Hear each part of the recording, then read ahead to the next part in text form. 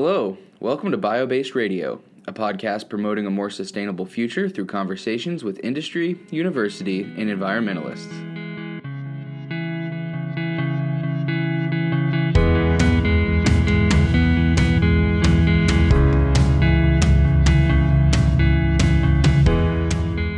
Today, our host, Denny Hall, is talking about climate change with Aaron Wilson, a senior research associate with the Byrd Polar and Climate Research Center at The Ohio State University. They'll talk about the 3 pathways of action, the race against time to recover clues from our past climate, and the science behind the movie The Day After Tomorrow.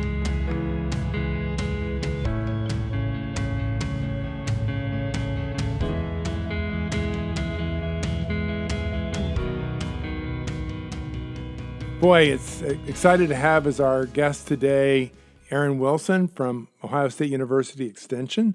He's our state specialist in climate.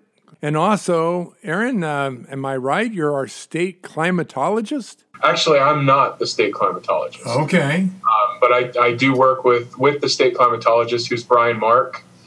He's a professor in the Department of Geography here at OSU. And I basically just do a lot of work that overlaps with the office and kind of forward the mission of the office for sure. Well, speaking as an extension person myself, really glad to have you on the payroll on our side of the OSU family. So, Aaron, but your office is located in the Byrd Polar. Could you tell a little bit about Byrd and that whole program? Sure. So, Byrd Polar Research Center, as it used to be called, was actually started in 1960 as the Institute of Polar Studies. So it is the oldest research institute on the campus here at OSU. In the late 1890s, there was a bidding for Admiral Byrd, who, for those that are familiar or not familiar, of course, did a lot of polar exploration. But some of the papers and such came up for bidding, and OSU put in a bid. And part of that bid, we said that we would rename the center the Byrd Polar Research Center. We were awarded that funding. The family decided to return that money to the university and to Byrd Polar as an endowment, and it funds a Byrd Polar Fellow now here at the center. The center itself is made up of quite a few research groups, those that study ice core, paleoclimatology, so looking at distant past climates through the ice cores, and just drilling into glaciers and ice sheets. We've got folks that study cores from the Arctic Ocean and sediment cores, so looking at distant past climates of 1 million years. In millions of years, really looking at different, climate clues in that. We've got folks that work, for instance, in environmental change. So how are glaciers changing in places like the Peruvian Andes, and how does that impact people?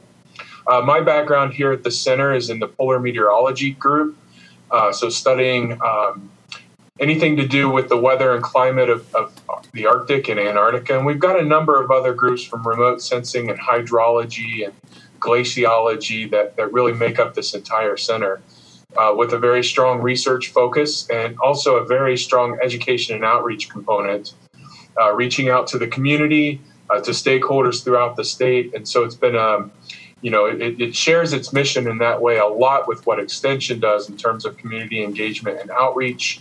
And so it's been it's been really fun bringing those two together.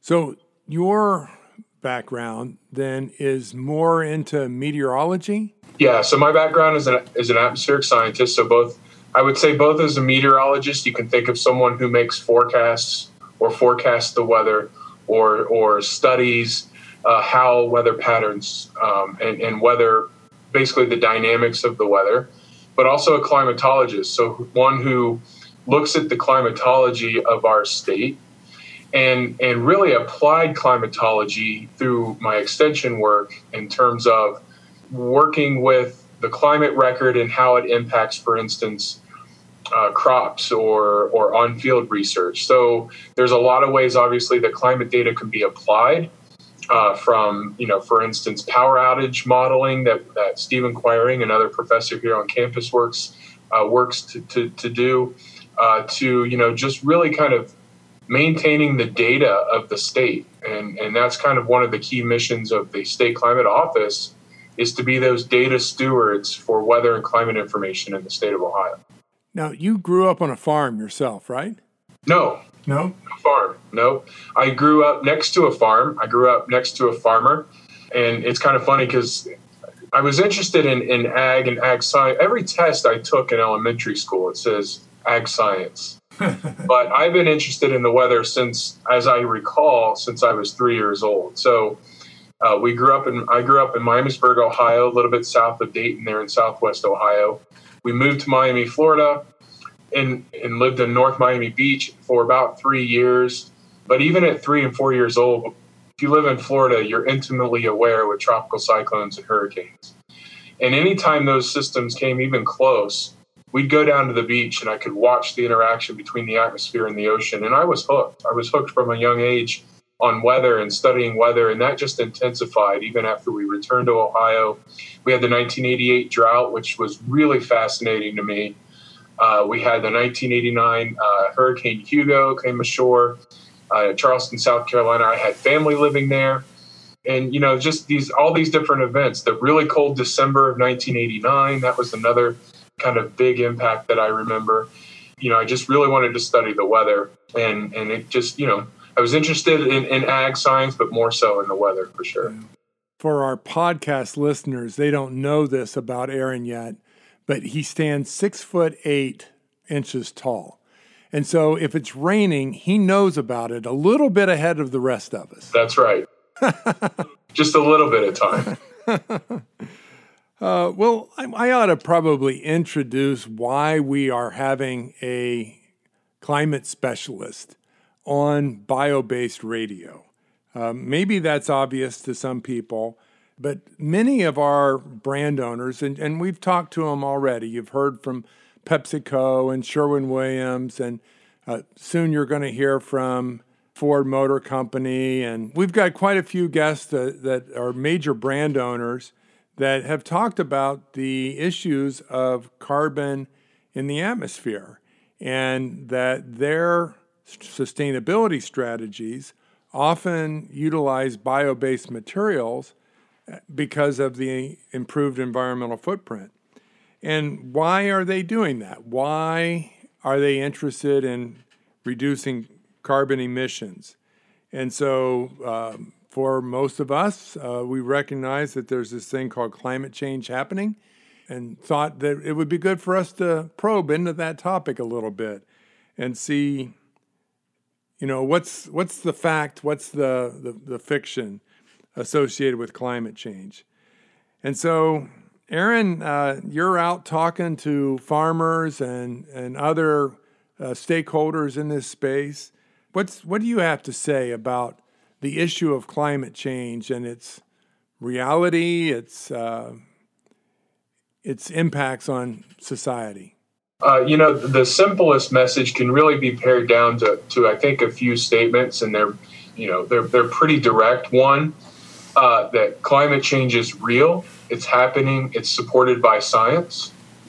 Another statement that can be made is that the majority of scientists, climate scientists in particular, agree that contemporary climate change, the climate change that we've seen over the last couple of centuries, is a direct impact of human activities, namely pulling fossil fuels and carbon dioxide, carbon from the atmosphere and from the ground and releasing it into our atmosphere as carbon dioxide. And that, so the third one would be it's absolutely caused by humans. And the last one is we absolutely can do something about it, both on an adaptation side and a mitigation side. And so I think those are some really clear messages that I hope that come out of my talk. And the last one that with farmers, I think that I like to do is to say, look, I have climate expertise, but I'm not a farmer. You're a farmer, And so what it's going to take is it's going to take cooperation, collaboration, and conversations where we can bring our expertise together to talk about the issues that we're facing and then potential solutions moving forward, both on the adaptation side and the mitigation side. So that, I think, would encapsulate the message, the overall message that I'm trying to present each and every time I'm out. So carbon dioxide has an impact on climate change. You've also shared that water vapor does. You want to talk a little bit about how these impact weather. Essentially everything that we know about weather comes down to the relationship that we have with the sun, and we meaning the earth. So this sun-earth relationship is obviously vital to what takes place. And we know in our particular solar system, it's unique that our atmosphere supports life as we know it, right? So what we have, if you imagine the sun and where we live, it's mostly visible light. It strikes the Earth's surface, and then it's transformed from this visible light or shortwave radiation into long-wave terrestrial, what we call terrestrial radiation, infrared, right? Infrared light that's given off. Now, we have these greenhouse gases in the atmosphere, largely water vapor and CO2. We call them greenhouse gas because they have that impact. They keep it warmer than it otherwise would be. As a matter of fact, Earth's atmospheric temperature is about 60 degrees warmer than it would be without water vapor and carbon dioxide. And that is because the visible light, the shortwave radiation, has no impact on these particles. We call it the atmospheric window. But the infrared light, that long-wave radiation, the terrestrial radiation, is absorbed by these particles, and the temperature then goes up or is warmer than it would be without them. So it's a pretty simple math equation. You add more greenhouse gases to the atmosphere, more of that radiation that the Earth is emitting is being absorbed into the atmosphere, and your temperature goes up. And that's what we've seen. And then some feedback mechanisms start to take place. So as our temperatures warm, we increase the amount of water vapor. We increase the evaporation taking place of water at the surface, and more water vapor is now being lifted and put into the atmosphere to absorb more of that heat or more of that radiation, and then temperatures go up even more. And we know that we've continued to burn fossil fuels at a very rapid rate. We know throughout history during our, the paleoclimate history, that our warmest periods in history naturally occurring at around 300 parts per million of carbon dioxide, and our coolest period occurring around 180 parts per million. And this past year in May, we hit 411 parts per million, which we have not seen in the last 3 million years of Earth's history. So we know that, having more carbon dioxide, having more water vapor increases our temperature. And then as we continue to put more carbon dioxide into the atmosphere as well, we're having a direct impact on that relationship between the sun and the Earth. I just want to go back. 180 was at the coldest time? Correct. So if you're looking at like the last glacial maximum or time periods where, for instance, here in Ohio, we had a large-scale glacier here. We were looking at 180 parts per million of CO2 in the atmosphere. Our warmest periods throughout history have been around 300 or 320 parts per million in terms of over the last 800,000 years. And I use that 800,000 years because we have direct measurements from an ice core in Antarctica that tells us this. And these records are also tied to other ice in other parts of the world like Greenland, and then even more recently over places in the tropics that also have glaciers as well. And then how does the 411 parts per million that we have now compare in terms of temperature?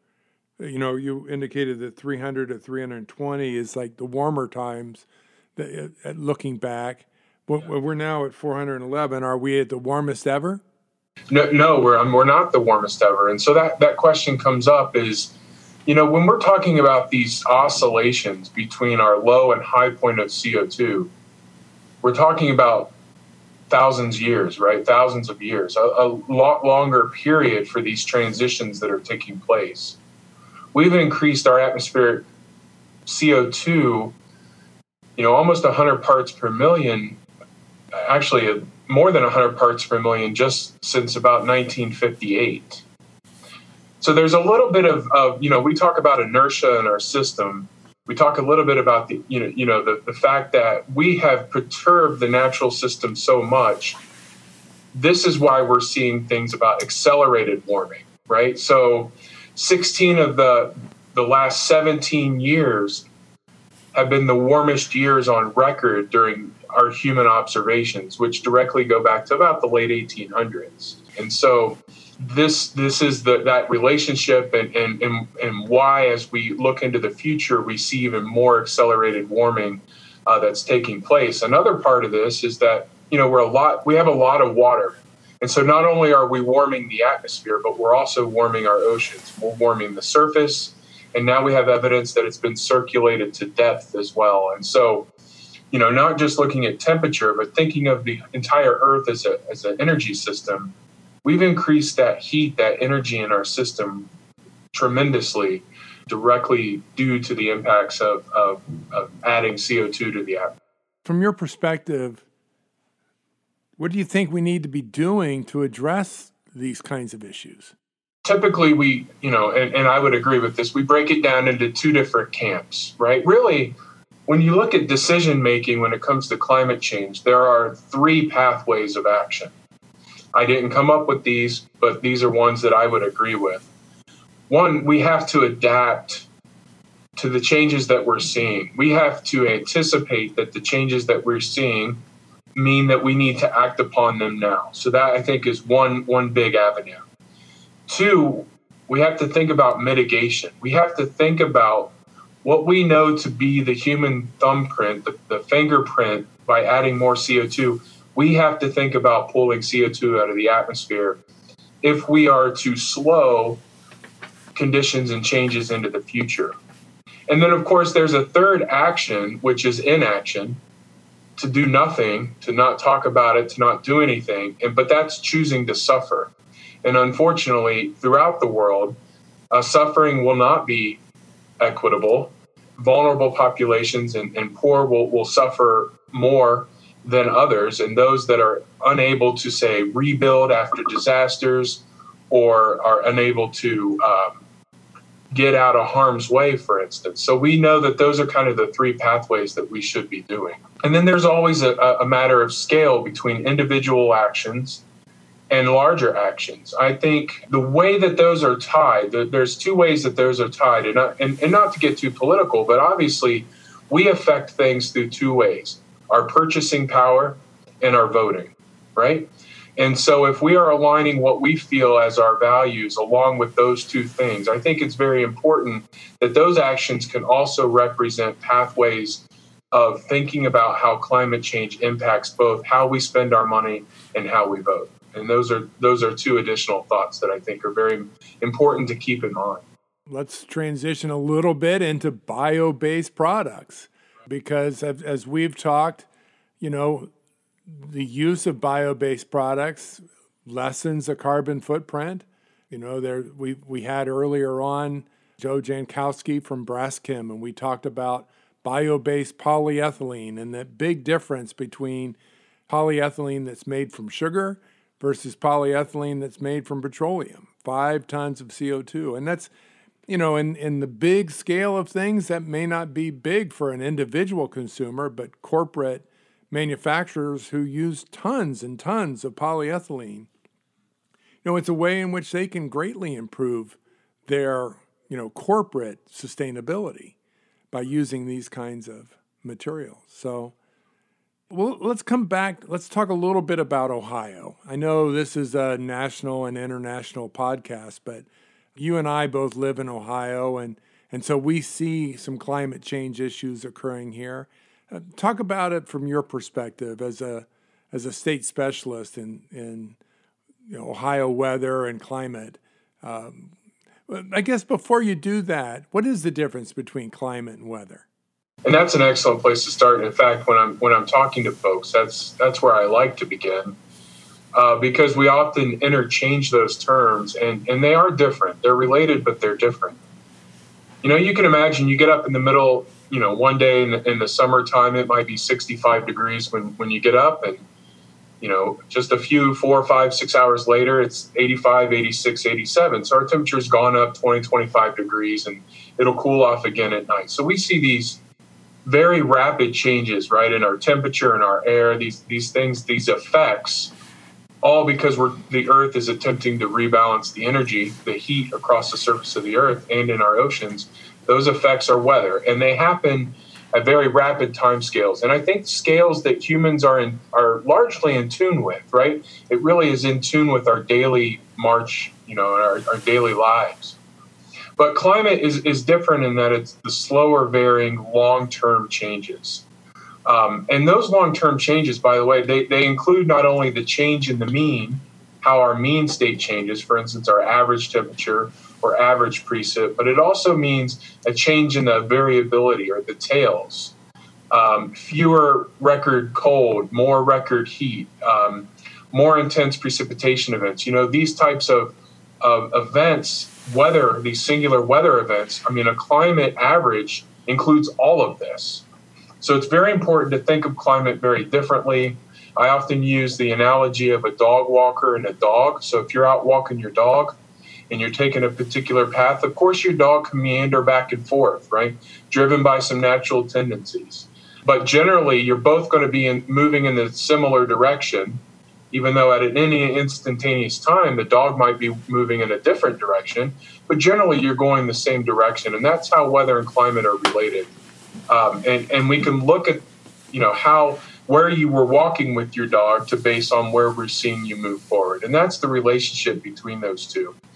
It's put a lot of ways, like I think it's attributed to Mark Twain, but a lot of times is climate's what you expect, weather's what you get, and all these types of sayings. But certainly we're seeing not only our average conditions change, but also the variability of the change as well. Okay, so here in Ohio, what kinds of changes are we noting? Yeah, so, when we think about temperature, this is what we see. We see, first of all, our winters are warming twice as fast as our summertime. So if you look at the change in the coldest temperature of the year, compare today to, the early 20th century, we're about anywhere from 4 to 6 degrees Fahrenheit warmer than we were, say, 60 to 80 years ago. So that coldest temperature we reach in the winter, we're not getting that cold anymore on average. The other thing that we're seeing is high on temperature side is, during the summer, we're not seeing high temperatures during the summer quite as warm as they were either compared to the early 20th century. So our summer daytime highs have cooled, but our overnight low temperatures across the board, both winter and summer, but particularly in summer, our overnight temperatures are warmer than they were during the early part of the 20th century. So that's what we're seeing on the temperature side, the changes that we're seeing in the temperature. Now, it may be not quite as hot, but it's still doggone muggy. Sure, and that's that's when you start getting into the other piece of this, and what really connects temperature and precipitation is we see an increase in the amount of water vapor in the atmosphere. So you can think of it as humidity, but typically we've got muggier conditions. We've got muggier conditions that are lasting longer into the season. And by having more of that water vapor in the atmosphere, a front that comes through that triggers, that sets off precipitation, has more water vapor in the atmosphere to work on. And so that lends itself to increased precipitation. And so we're seeing more precipitation.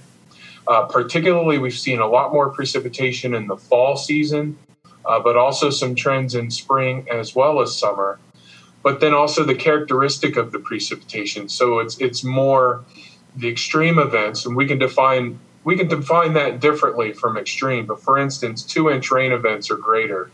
We know we see a lot more of those happening than we did at any time throughout our history. As a matter of fact, it's almost like a persistent type of flooding precipitation. We know that flooding is more than just about precipitation. It's about development. It's about water stewardship as well. But certainly the risk to flooding is much higher today because we're seeing these types of events. We can break it down a lot of ways. We see more frequent heavy 2-day events. We see more precipitation for the absolute top 1% of our events. We see a 42% increase in what we would define as like a 1 in 100 year event. All of these increases in these intense precipitation events. So those are the main impacts. That's the face of climate change here in Ohio, or I should say the causes, or what we're seeing, the symptoms of climate change. So what does that look like to us, right? It looks like flooded fields. It looks like persistent high stream flows. It looks like inundated highways. It looks like more invasive weed species and more invasive insects and delayed harvests in the fall because of wet. This is a kind of a good season for that. We still have a lot of soybeans in the field right now because of this very wet fall, actually third wettest fall on record here in 2018. And so, we're seeing this over and over again. So these are this is the face of climate change in Ohio. It's not melting ice. We haven't had ice here in a very long time. It's not the wildfires of California. That's their kind of, that's the face of their climate change. But it's really important that we understand what our local face looks like. And this is what we're seeing. This is what we have to deal with. Yeah. So if you could, I want to poke at that a little bit more. Just what does climate change look like in the United States? Just some very high level around the country. So you talked about forest fires. Yeah, so that was like a regional kind of view, just wildfire threat. We know the wildfire seasons are becoming longer, more intense, more fires. We see that in the data. We see that anecdotally from those that are fighting the fires. Broad scale U.S. generally warming across the board, right? On average, temperatures have warmed since the late 1800s, roughly about 2 degrees Fahrenheit across the entire country. Warming is strongest across the northern tier of the U.S., a little bit less so in the southeastern part of the U.S. And every sector is seeing generally an increase in precipitation in terms of the heaviest events. All of these tied, again, to that large-scale forcing or the large-scale variable dealing with water vapor. If you break it down into sectors and you think about areas like the Southeast United States and what they're susceptible to, we've seen increases in frequency and strength of the strongest hurricanes, for instance. And of course, if it stays out to sea, that's great. There's not a lot of damage. But we've got storms like Hurricane Harvey dropping 61 inches of rain in 4 days. We've got hurricanes like Florence that dropped this year 40 inches, 50 inches in a matter of a couple of days. Just a lot of precipitation coming down. Out west, it's more this extended dry periods and drought and wildfires. And here in the Midwest, the symptoms are those extreme precipitation events. You look at, for instance, ice in and ice out in the Great Lakes or lakes across the Midwest. So those are changing, and that has impacts on fisheries and ecosystems and ecology. So you can really zoom into any one of these sectors and see that the impacts are happening. They just don't necessarily look homogeneous across the entire country or even the entire world. These are symptoms that we're seeing today. There's this really popular movie called Day After Tomorrow, where people, there's this huge ice storm that suddenly hits the world, Northern Hemisphere at least. Talk a little bit about that movie. I know you're a fan, and kind of what in that feels real and what in that kind of is a little stretch on the truth. I mean, the basic premise, it's working on our ocean circulation, right? And its ties to the atmosphere. Essentially, our ocean circulation starts in the North Atlantic, where the water cools. When the fresh water freezes, it leaves the salinity greater in the ocean.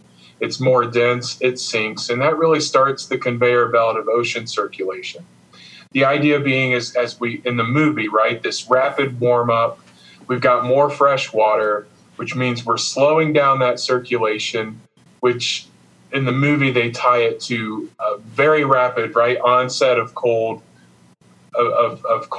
weather just sweeping across, ships being frozen in time in the middle of New York City, that type of thing.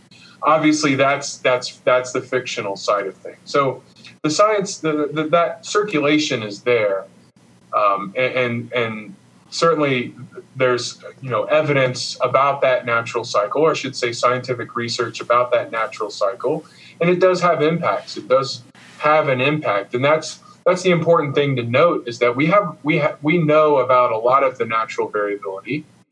We know a lot of these natural cycles that occur, and our climate change doesn't occur without those natural cycles. It's just we've added an element here, which is the human side of things. So for that movie, it's great, just because I think it's just a fun movie. It's like Twister. It's a fun weather movie. So there's these various climate watch organizations, international and national, things like the United Nations and NOAA, the National Centers for Environmental Information.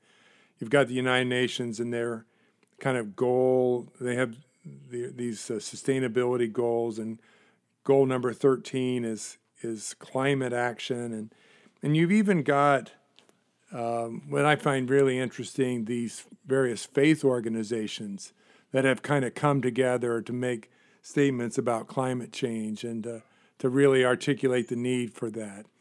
So given all of this sort of discussion, what do you see when you talk to farmers? What do you get as kind of like pushback? Why are people still questioning this? Any feel for that? Yeah, I've thought a lot about this from a farmer's perspective, and farmers are resilient people, right? They're resilient in the fact that they're consistently dealing with rapid weather changes or that variability of the weather. So I think that's why that's one piece of this. I think for human beings, it's kind of hard to imagine that weather and often seems, and certainly climate seems like such this big, lofty thing that how can we, just as these humans, tiny little beings in this massive system, have a real impact on what's happening? So I think that's another piece. But then also, it comes down to social dynamics as well, and no one wants to feel isolated from the groups that they identify with. So sometimes that's part of it.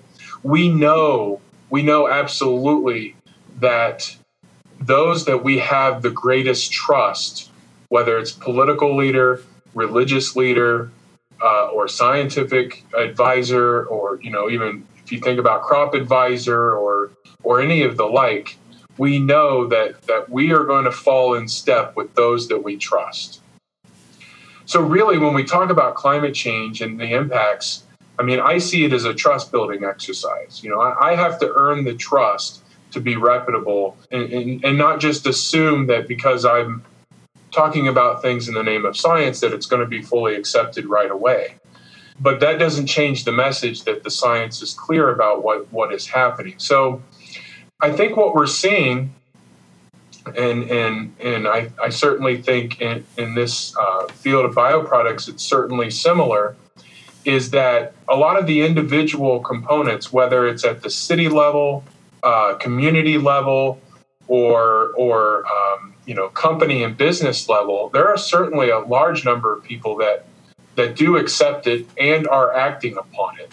And so it's this grassroots or ground up approach where we're not regulating things from a top down, but we're creating the options for people to make more, I think, environmentally conscious decisions. And so that, I think, is a good thing from farmers.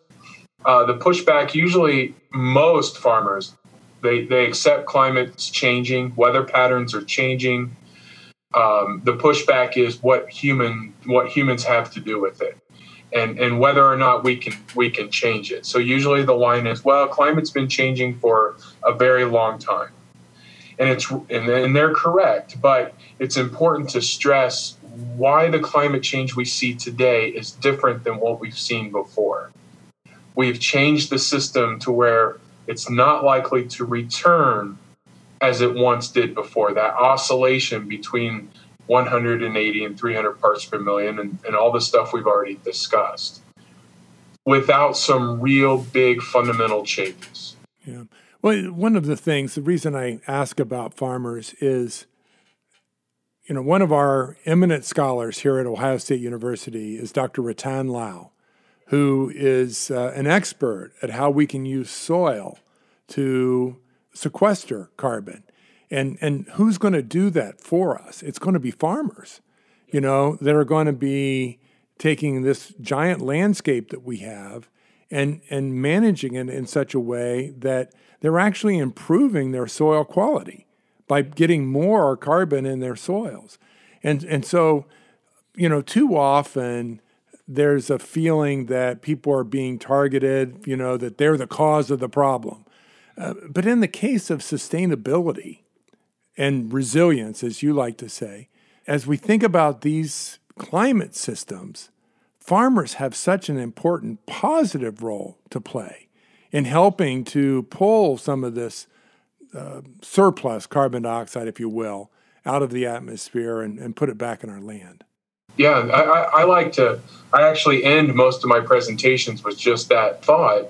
And that slide is that, a lot of farmers are talking about soil and water health, on-field soil and water health today. And the climate aspect notwithstanding, just from a tillage, the things that we've done to our soil through tillage and this need to enrich our soils with more organic material, all of those things are ways to mitigate some impacts from climate change, from compaction and erosion. We know the erosion has to do with the harmful algal blooms complex story here as well. So these are a lot of different components that are important. And I think farmers have an opportunity to lead the country. I mean, their directive is what? Grow food for products or grow crops for products and food to essentially feed the world. But they have an opportunity to lead by example, by doing some of these conservation practices that we know are good for the health of the soil, the water, and the atmosphere, the climate. So it's definitely a piece that I think is important in any communication to farmers. And so to add on to that, farmers have an important role to play here in terms of their soil management. But we are increasingly going to be looking to farmers to grow some novel products, some novel materials that we can make bio-based products out of. And once again, rather than using petroleum, rather than using fossil resources as our source for materials, we can make the world more sustainable by using plants. And we'll need farmers to help us grow those. And so before we adjourn, I feel like I need to go back to where we started, and that's the glaciers, the bird polar and what's going on there. And talk a little bit about glaciers here in the United States, Glacier National Park, glaciers in Europe, and kind of what we expect in the way of their life going forward. When we think about places like Glacier National Park, we know that, the time is ticking for this generation or certainly the next couple of generations to see Glacier National Park. Certainly, 21,000, 18,000 years ago, we had a lot of ice sitting here across North America. And we know that a lot of the natural cycles that have happened, we know about, our position in space and how we move around the sun and rotate and our tilt and all that stuff impacts that, right? But there's no, when people think about places like Glacier, think about skiing in the Alps or other places, there's no guarantee. Yeah, we mentioned this about Kilimanjaro. The Ice Core Paleoclimate Group, they go out and the way they see their work is it's as almost as a recovery mission or as a mission of, this is our last opportunity to get ice from these places that can tell us about Earth's past climate, because they're eventually going to be gone. They can't get ice from Kilimanjaro anymore. They can't get ice from the tropical glaciers of Papua New Guinea. And eventually all of that will be gone. So our it's almost a race against the clock to retrieve these clues about our past climate, because there's no guarantee they come back, right? There's no guarantee in that. And so it's really a race to recover these items. And I think, as we think about that, you think about Glacier National Park and not being able to see that anymore, or skiing, and it affects a lot of things. It affects you get down to tourism. Anyway, so I can talk a lot about those different aspects, but certainly these places that still have ice and the changes that are taking place in Antarctica and Greenland, they're distant locations. We don't think a lot of people have the idea that they don't matter because they're not the face of Ohio climate change. But what's happening there has a big impact on where we live, right? And into the future, we talk a lot about known unknowns. We know that as glaciers melt, sea levels are going to increase. That's going to have an impact on our coastal population. Where are they going to go? Right? Those are big questions. Where are they going to go? Perhaps they come to Ohio, where it's a little warmer and a little wetter, but they're not underwater, at least not persistently.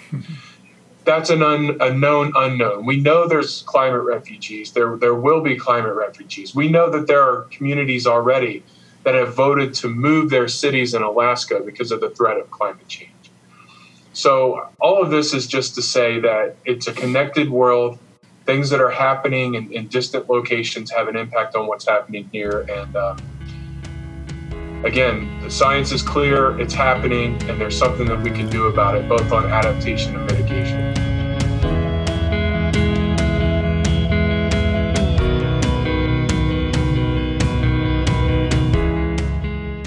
Thank you for listening to BioBased Radio, and thank you to our guest, Aaron Wilson, for being on the show today. BioBased Radio is a production of the Bioproducts Innovation Center at The Ohio State University, produced in association with the United States Department of Agriculture, National Institute of Food and Agriculture. BioBased Radio is hosted by Denny Hall and produced and edited by Casey Needham and Brad Collins. If you'd like to help our podcast grow, plant a seed with a friend and rate and review on Apple Podcasts.